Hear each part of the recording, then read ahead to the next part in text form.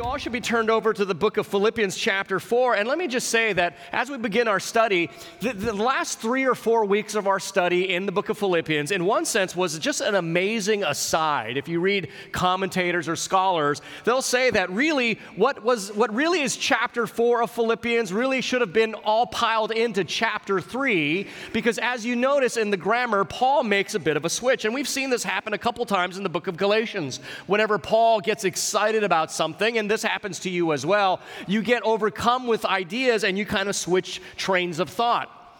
Look with me, turn over the page to chapter 3 and verse 1, and we're going to jump back to chapter 4, so keep your hand on the page. Paul writes, "Finally, brothers, rejoice in the Lord." Notice, though, he says the exact same thing in chapter 4, verse 4. He says, "Rejoice in the Lord always. Again, I say rejoice." And then a few verses later, he says, "Finally, brothers." What's going on there? So what happens is, as Paul was coming to end Philippians, probably in chapter 3, and then all of a sudden he remembered something so important that he went off on a rabbit trail, and then finally at the end or the middle of chapter 4, he remembers that he was ending the epistle, and he says it again, "Finally, my brothers, I'm back on track." Well, what does that mean for us? What that means is, in chapter 3, everything from verse 2 to 21 is an amazing aside. It's an amazing insight into Paul as he's remembering, as it culminates with what we looked at last week when he says, "Imitate me." And we know in the rest of the New Testament, Paul has said that. But this is the first time and the only time where Paul actually explains who he is. What is the engine that drives him? And so when he says, "Imitate me," really all of chapter 3 is Paul's way of saying, this is what it means to imitate me. And one noteworthy way that we can imitate Paul is, how do we face life in turbulent times? If you read the New Testament, if you're a note taker, you want to write down Acts chapter 9, 2 Corinthians chapter 1, 2 Corinthians chapter 6, 2 Corinthians chapter 11, Paul recounts the turbulent, unstable, and dangerous life he often led. Paul talks about his uncertainty, the instability, the turbulence. He records countless beatings, attempted assassination upon his own life, being stranded at sea, being stoned by rocks, afflictions, hardships, calamities, being imprisoned, riots, sleepless nights, hunger, danger from robbers, danger in the country, danger in the city, danger from Jews, danger from Gentiles, danger from false Christians, danger everywhere. All recorded in the New Testament for us. Yet through it all, through all this instability and uncertainty and turbulence, Paul the Apostle was a rock. He never gives in to cynicism or bitterness or anger, but his pen flowed with grace and love and passion for God's people and the world.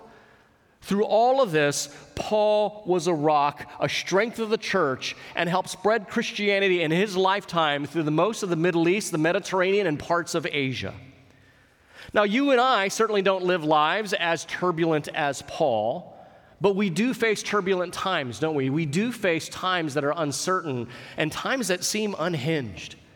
As a matter of fact, I cannot think of a time more than our present moment that everything seems up for grabs. It seems like everything's about to just fall apart. Things are unstable, uncertain, and almost unhinged. Now, if you're from an older generation, you may be thinking the same thing I thought as I thought about this. Like my father, in his generation, he lived through the Depression. He fought through the entirety of the Second World War and the Korean War. His generation saw turbulence and instability at global proportions.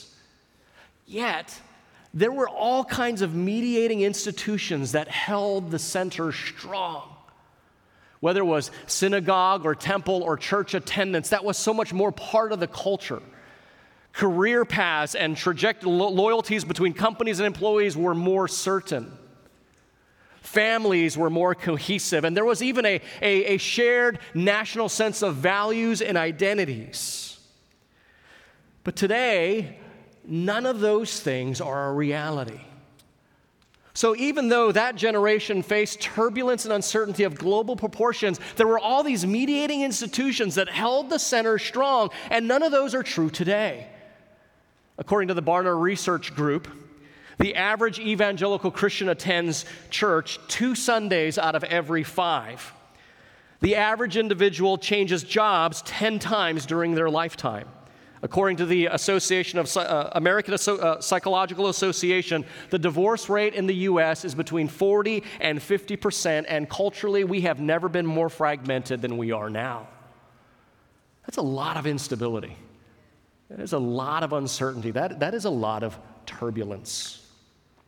Now, more than ever, we need something that's going to hold the center strong, and we cannot look to external institutions.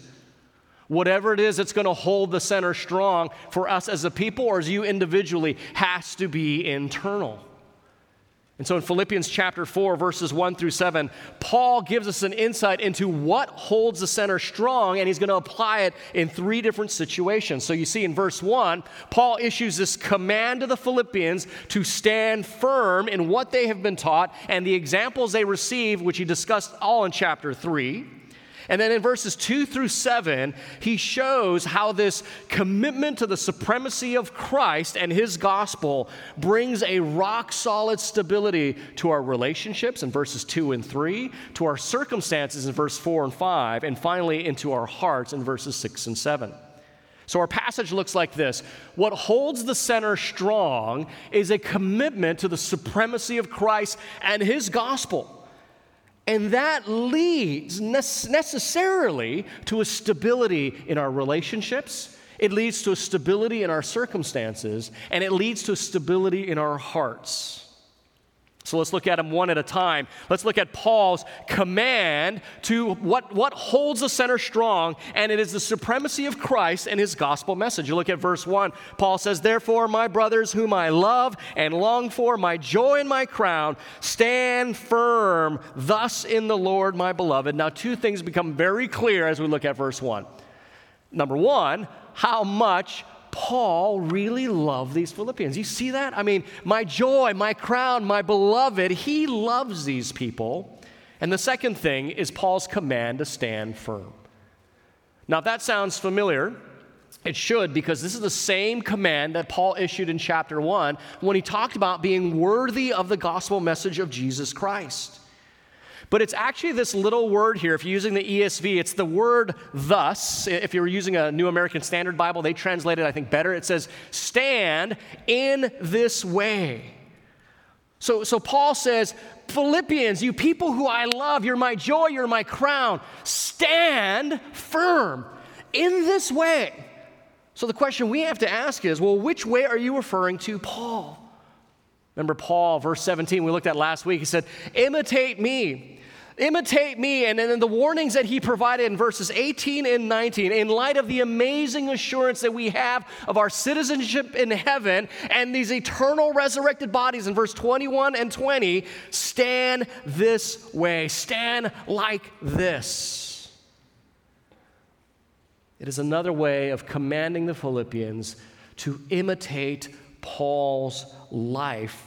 Not just what he was referred to in verse 17, but really everything in verse 2 from chapter 3 all the way through 21. His aside, his autobiographical insight into the way he thought. You see, when we read Paul, we can tend to think, okay, that's just Paul, super apostle, super Christian. But in Paul's mind, that's not the case. Paul is thinking of himself as merely the example of what a life transformed by the gospel should look like. Friends, are you feeling in your life that the center is not holding very strong? Do you feel maybe at the ends of your life, maybe you're a little frayed on the edges, maybe your life is held together by nothing more than duct tape and some paper clips? And that might work for your Bibles, but that won't work for your life. If you feel that maybe the center needs to be stronger, you don't feel like you're a rock. You don't even feel like a pebble. You feel like you're barely holding it together, where Paul is giving us insight into how to be a rock like he was, because he was a rock. And he says, stand this way, the way I've been standing. So we go back to chapter 3 and say, well, how do we stand? What's this way Paul's referring to? Remember verse 8, where Paul says, you can turn back and look at it, verse 8, where Paul says, indeed, I count everything as loss because of the surpassing worth of knowing Christ Jesus my Lord. For his sake, I've suffered the loss of all things and count them as rubbish in order that I might gain Christ. Or what about when Paul said in verse 14, I press on toward the goal for the prize of the upward call of God in Christ Jesus? What about what Paul was talking in verse 20, knowing that their citizenship is in heaven and they're awaiting a Savior that will transform them? Here's another way of saying it. What is the principle by which Paul lived that made him such a rock? It was that Paul would take big theological truths, the big truths of Scripture, and he would bring them to bear in the little places of everyday life. Let me say that again, because we see that in Paul, the way Paul was a rock, the way Paul was encouraging the Philippians to be a rock, the way Paul is encouraging us to be a rock, is you take the big truths of Scripture and you bring them to the little places of your life in every way. Now, last week we ended, I was talking about the particular importance that Paul placed on where we set our minds, because as we saw through Philippians, where we set our minds determines the way we will live our lives. So all through the book, Paul kept saying, think this way, have the same mind. This mind is yours in Christ. He keeps repeating this idea that where we set our minds determines the way we live our lives. Turn with me to Romans chapter 8. Keep your finger in Philippians, but go to the left a few pages to Romans chapter 8. This is the passage that we ended with last week, but it's so important we need to hear it again. Romans chapter 8, verses 5 and 6, Paul wrote this. For those who live according to the flesh set their minds on the things of the flesh, but those who live according to the Spirit set their minds on the things of the Spirit. To set the mind on the flesh is death, but to set the mind on the Spirit is life and peace. So if you're constantly setting your minds on earthly things, you're going to deal with earthly situations in the only way you know how, and that is from an earthly, worldly manner. If your mind is always about the little things of this world, then you'll only be able to understand your relationships, your circumstances, your own heart from the little perspective that this world gives you. Now, I want to be clear. Don't confuse little with belittle, right? I'm not belittling any situation, any relationship, any circumstance, any situation. But in comparison to what Paul's been getting at and what we've been studying, in comparison to the amazing, eternal, unstoppable gospel message, that plan that God has, they are little. And Paul says, don't set your minds on the things of this world, set your minds on things above. You see, Paul and the Bible never deal with this life from the perspective of this life. That's really important. The Bible never deals with our relationships, our circumstances, or our own hearts from the perspective of this life, because this life is always changing. It's always in flux. It's always moving. The Bible always addresses our issues with a massive freight load of theological truth that is made to play out in the little places of our lives. And that's because the Bible is the only source that has the entire scope in view to make sense of the little things. In other words, the Bible understands the forest, and because it knows the forest, it can understand the trees. The point of view that the Bible uses is often uses this word, it's called the word spiritual. You might have picked that up in Romans chapter 8. When Paul's contrasting flesh and spirit, he's contrasting a completely different worldviews. And it's the spiritual perspective that takes into account all of life that Paul is talking about. And at its center, it is the work of Christ made known in the gospel. He says something like this in 2 Corinthians 4:18. He says, as we look not to the things that are seen, but to the things that are unseen. Why? Because the things that are seen are transient. They're temporal. They pass by. But the things that are unseen are eternal. But you see, without that point of view, we are limited in making sense of things of this world.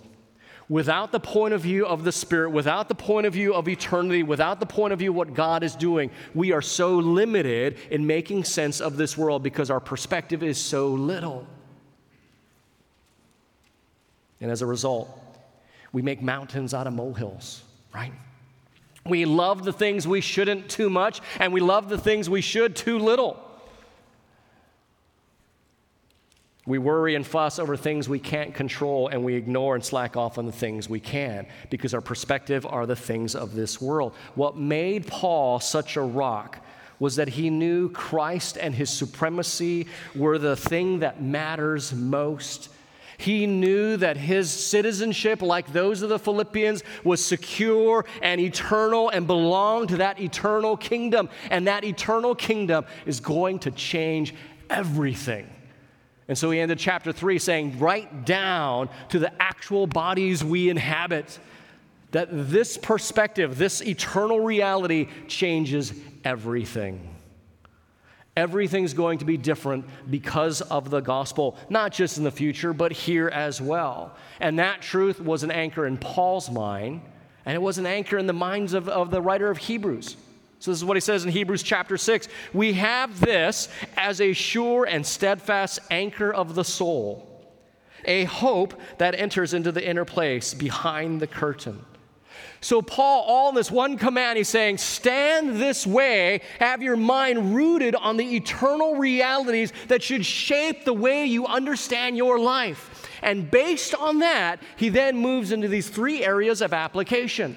So the supremacy of Christ and his gospel that holds the center of your life will lead to stability first in your relationships. So we see in verse 2 and 3, he says, I entreat Euodia and I entreat Syntyche to agree in the Lord.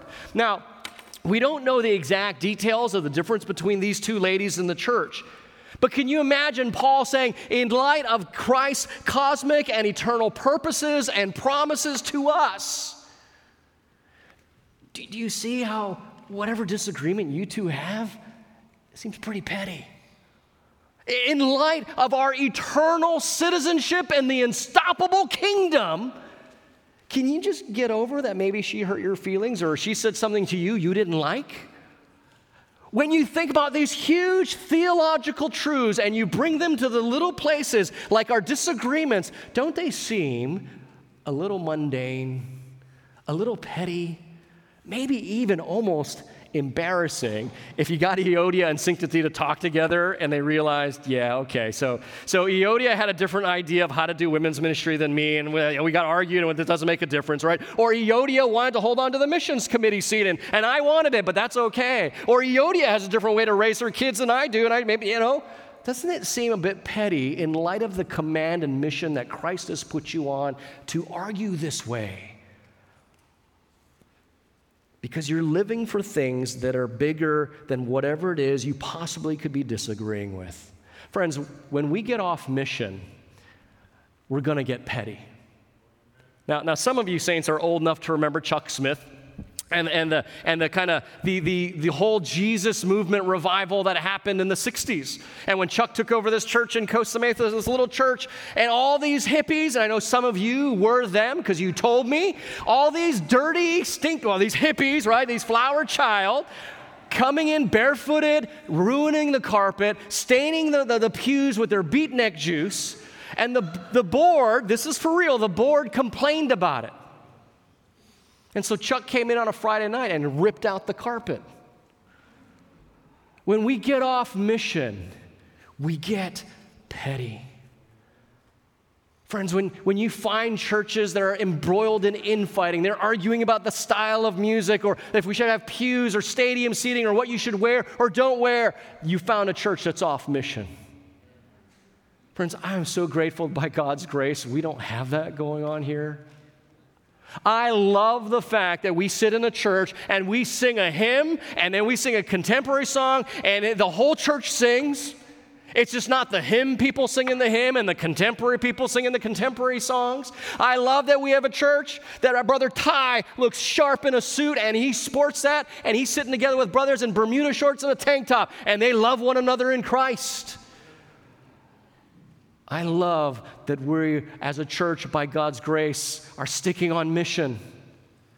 When I candidated here a few years ago, some of you don't know this, but I had this earring. It was an orbital earring. You can still see the holes.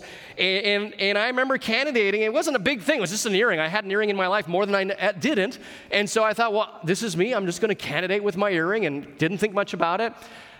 And I love the fact that at every meeting, now I wasn't waiting for this question, but I was surprised. No one person asked me about my earring. That was revealing to me. As a matter of fact, a couple years after I had stopped wearing it, because I lost it is what happened, one of the older saints in the church came up to me and they said, Pastor Rick, did somebody tell you to get rid of your earring?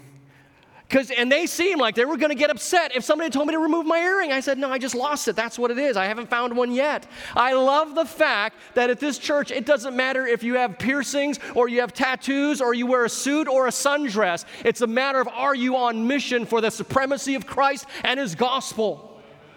We are supposed to be a people. Contrary to the church growth movement, we're supposed to be a picture of God's eschatological work. In other words, we're all different, every tribe, every nation, every tongue. We're not all supposed to look the same. We're going to be different because God's trying to reach a diverse world. And when you find churches that argue about the color of this carpet or the size of the screen or those other things, you're off mission and you become petty. And Paul is saying, in light of the fact that we are citizens of this imperial majesty of Christ, can we get over the small differences? It's only when your mind is trapped and enamored on the big things that you don't sweat the details. Those of you involved in construction, you know how this goes. You can be working on a $5 million job, and if you got a $5,000 change order, you don't even sweat it. You just go with it.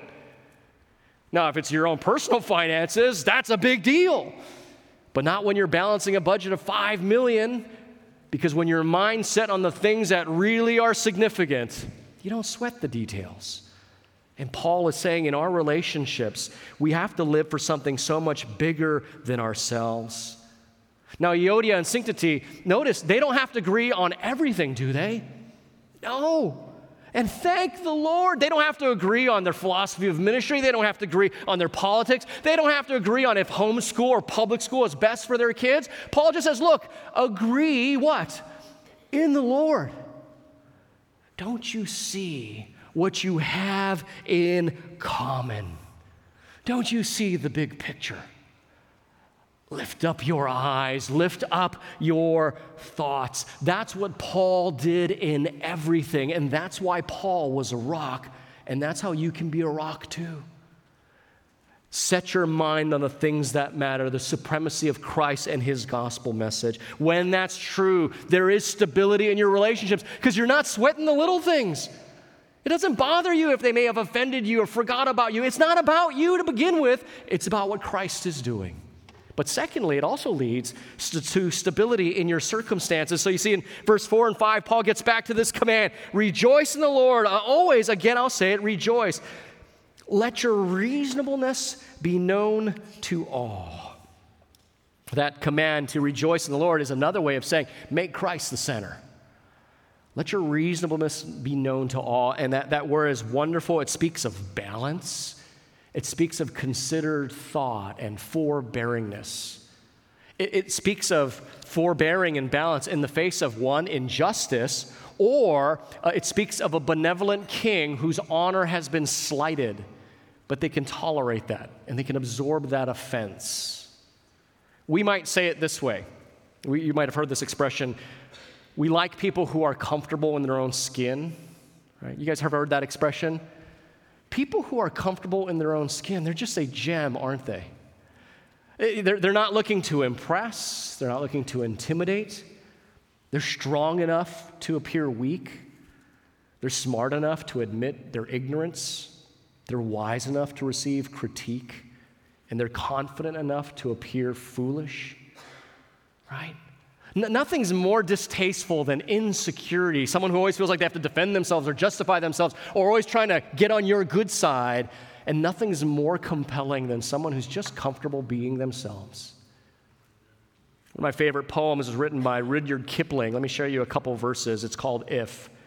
He writes this: "If you can keep your head when all about you are losing theirs and blaming it on you, if you can trust yourself when all men doubt you, but make allowance for their doubting too, if you can wait and not be tired by waiting, or being lied about, don't deal in lies, or being hated, don't give way to hating, and yet don't look too good nor talk too wise.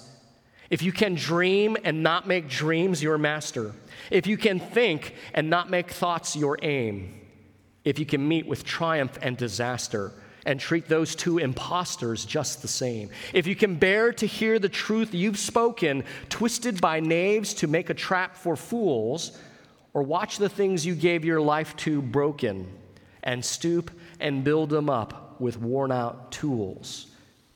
Now, Kipling's poem, it's an amazing poem, and it's all about being a man. The very last line of the poem says, "If you can do all this, then you'll know you're a man." His point to the whole poem is captured in this concept of reasonableness. There's that one particular line: "If you can meet with triumph and disaster and treat those imposters just the same." What Kipling is saying is that, look, you may experience wonderful things in your life and blessings, or you may experience difficulty and hardship and misunderstandings that people have against you. They'll come against you. But if you don't let that destroy you, because your identity is not in any one of those things, you can see them as imposters, and you'll be all right.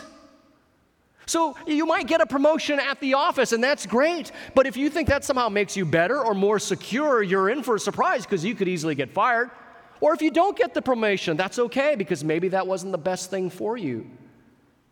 And Kipling is saying, triumph and disaster, these are imposters. If you hook your wagon to being one of these two, it'll ruin you.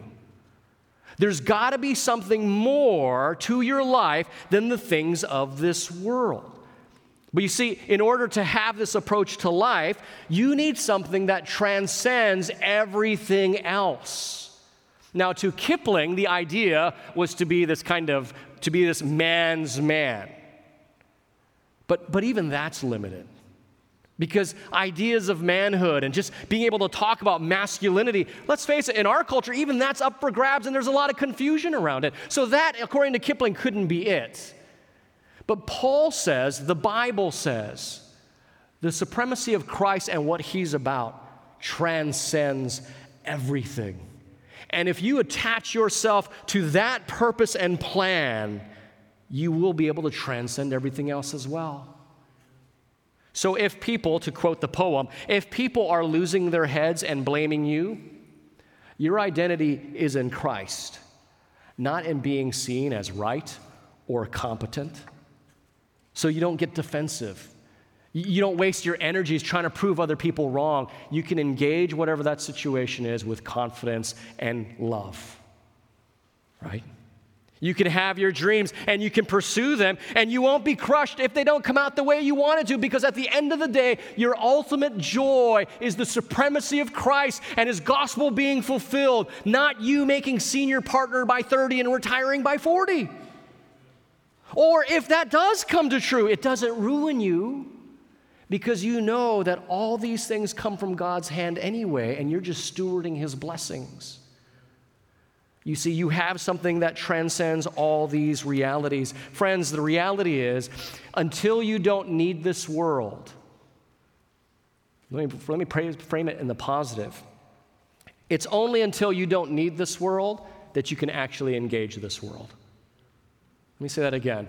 It's only until you do not need this world that you can actually love this world. In other words, because without that ability, you will do one of two things. You will either idolize the things of this world, or you'll demonize the things of this world. You will either make too much of this world, which many Christians do. They live for this world, or they make nothing about this world. And some Christians do that. It's all evil. It's all horrible. I'm going to remove myself from it entirely. Until you have something that transcends this world, which the Bible says is the supremacy of Christ and the gospel message, you will not be able to relate to this world correctly. You'll do one of two things. You either idolize it or you're going to demonize it. You make too much of it or you make too little of it. But you see, when the gospel grips your center, you can confidently affirm the things of this world that are true and good and beautiful, and you can confidently confront the things of this world that are depraved, wrong, and sinful. And you don't care about whether or not the world likes you or not because you don't need the world. What you realize is you need the supremacy of Christ. C.S. Lewis said it best. Aim for heaven and you get earth thrown in. Aim for earth and you get neither. And so having the supremacy of Christ gripping you and holding your center together brings stability to your circumstances. And this was true of Paul. So whether revival broke out because he was preaching the gospel, it didn't puff him up. Just like if riots broke out because he preached the gospel, it didn't ruin him. Because he wasn't about whether or not there was revival or riot. He was about Christ being exalted. And he knew Christ's purposes could not be thwarted no matter what the circumstances. Keep in mind, when he writes this letter, he's in prison. And he's a church planter, and we talked about this. He could no longer plant churches, but it didn't ruin him. Even though his circumstances would change, he wouldn't, because he was a rock, because his center was the supremacy of Christ. Finally, the supremacy of Christ doesn't just lead to stability in our relationships because we all live for things that really matter, and we don't sweat the little things. Supremacy of Christ leads to stability in our circumstances because we're living for something that transcends every circumstance, good, bad, or otherwise. And the supremacy of Christ leads to stability in our own hearts. Look at verse 6 and 7. Do not be anxious about anything, but in everything, by prayer and supplication with thanksgiving, let your requests be made known to God. And then there's this beautiful promise of the peace of God that guards us. Now, the first thing we need to say about this is probably the most important thing, and that's this. Most people are reading this verse incorrectly. And that's because they leave out the phrase that comes right before verse 6. See, this is where verse numbers don't help us out. What comes right before this very famous verse? The Lord is near. Be anxious for nothing.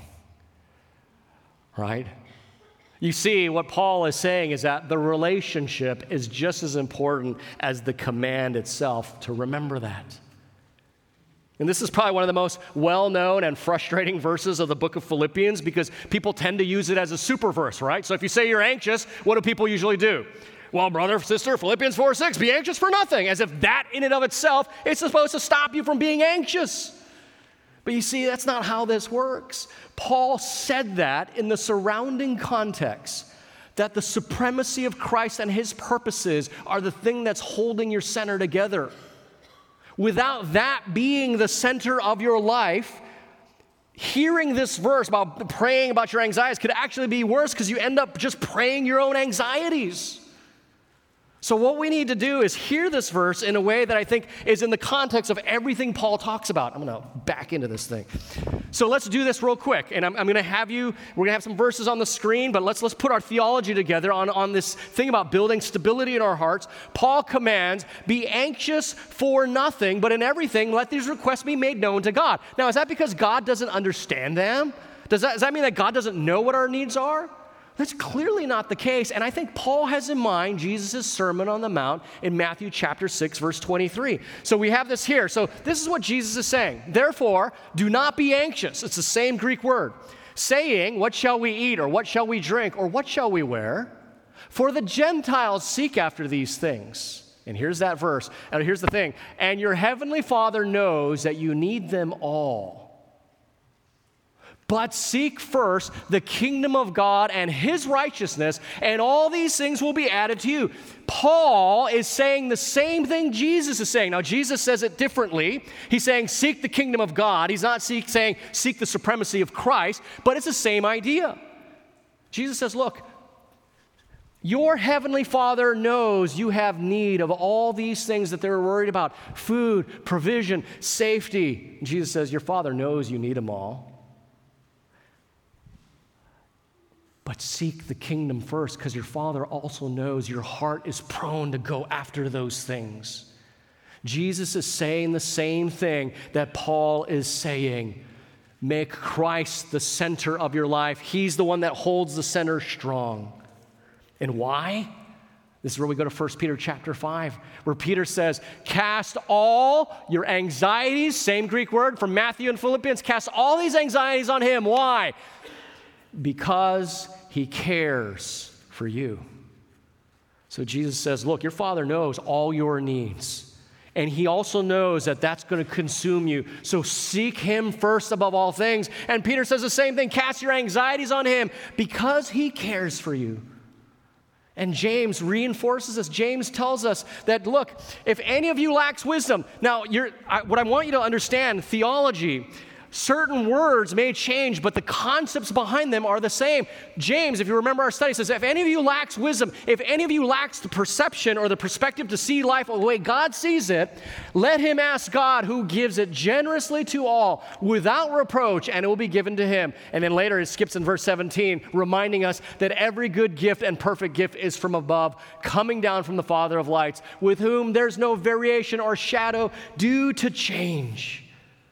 So what we're hearing is God saying, look, seek me because I know you have needs and I know the tendency to seek after these other things. So stick to me. Make the supremacy of Christ the center of your life to hold it all together. Seek the kingdom of God first because the Father cares for you. And when you seek him, he longs to give you these good gifts.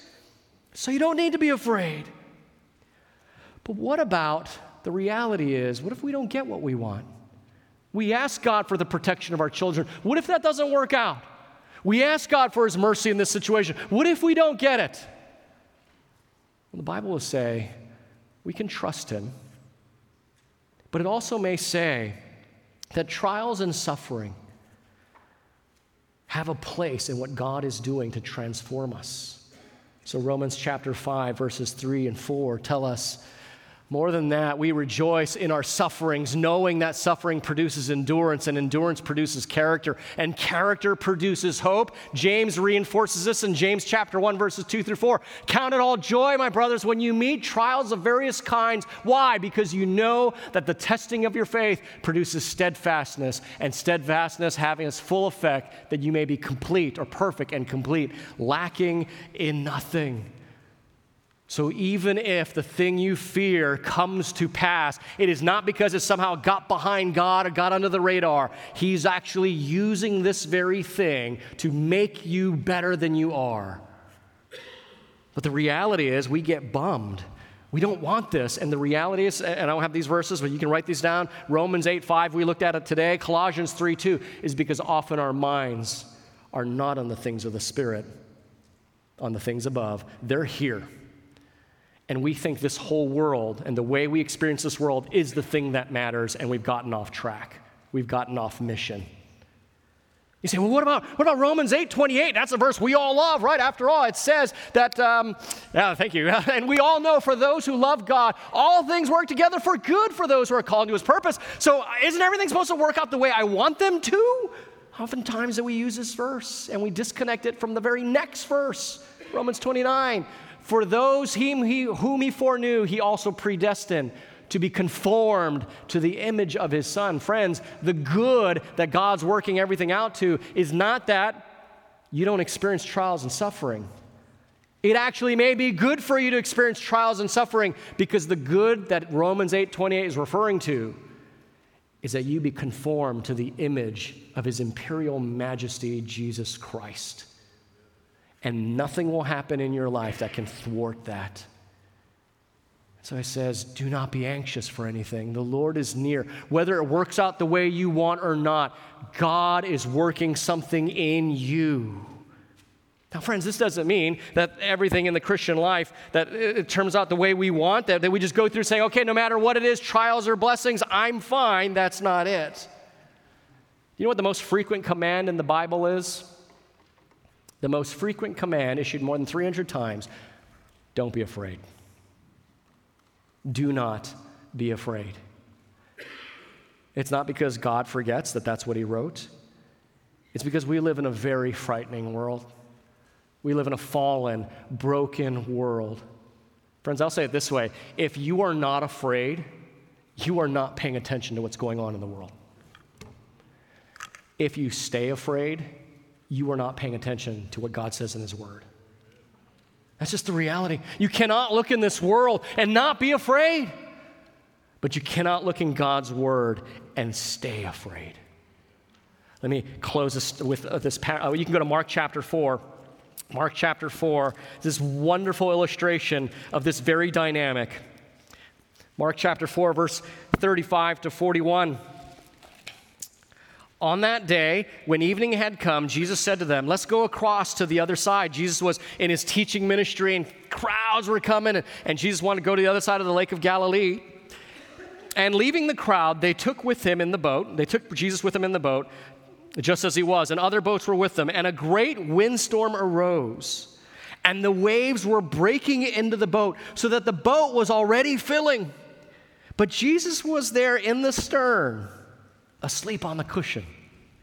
And they woke him and said to them, Teacher, do you not care that we are perishing? Now keep in mind, this is not like me and you would freak out over waves. These are seasoned Galilean fishermen who understood, who've been out on stormy waves. So the fact that they are freaking out right now tells you, it's kind of like when you on a plane and you watch the flight stewardess, right? When they panic, that's when you panic, right? The fact that they're panicking tells us this was a bad storm. And they wake him up, says, don't you care, notice the accusation, that we're perishing, notice the concerns about us. And Jesus awoke, and he rebuked the wind and said to the sea, peace, be still. And the wind ceased, and there was great calm. Verse 40, and then he said to them, why are you so afraid?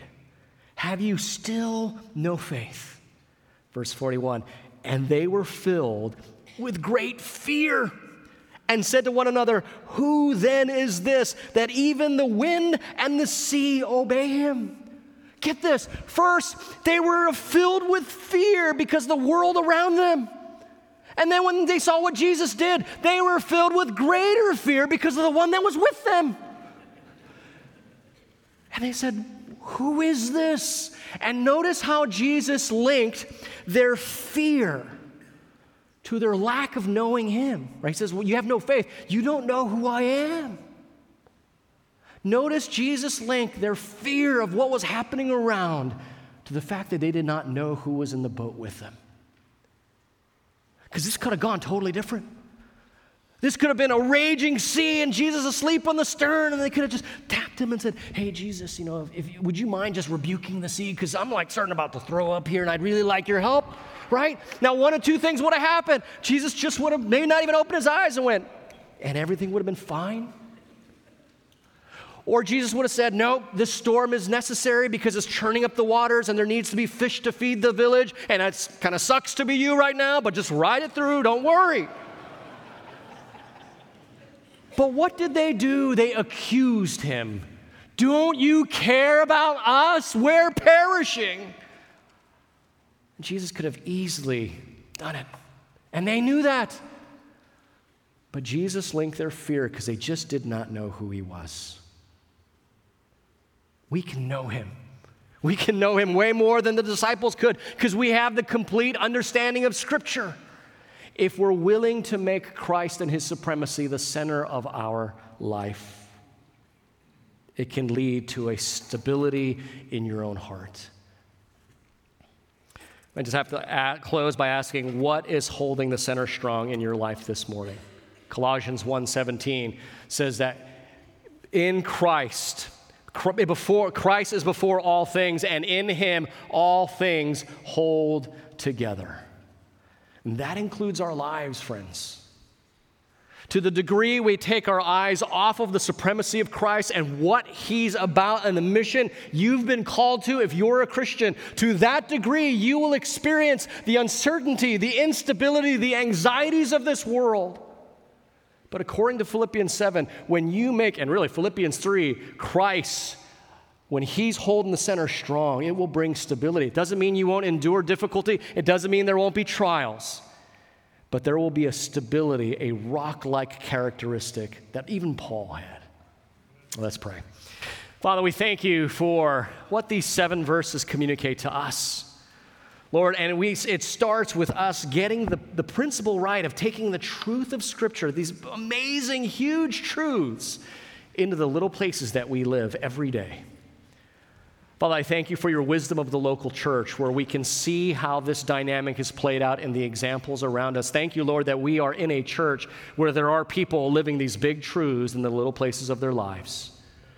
Father, we pray that we would continue to be that so that we might be a rock, not for our own personal gain, but so that others may come to see what can bring stability in uncertain, turbulent times. And we'll thank you for it in Jesus' name. Amen. Thanks for listening to this message from Christ Community Church of Laguna Hills. For more information and resources from Christ Community, visit us at www.ccclh.org.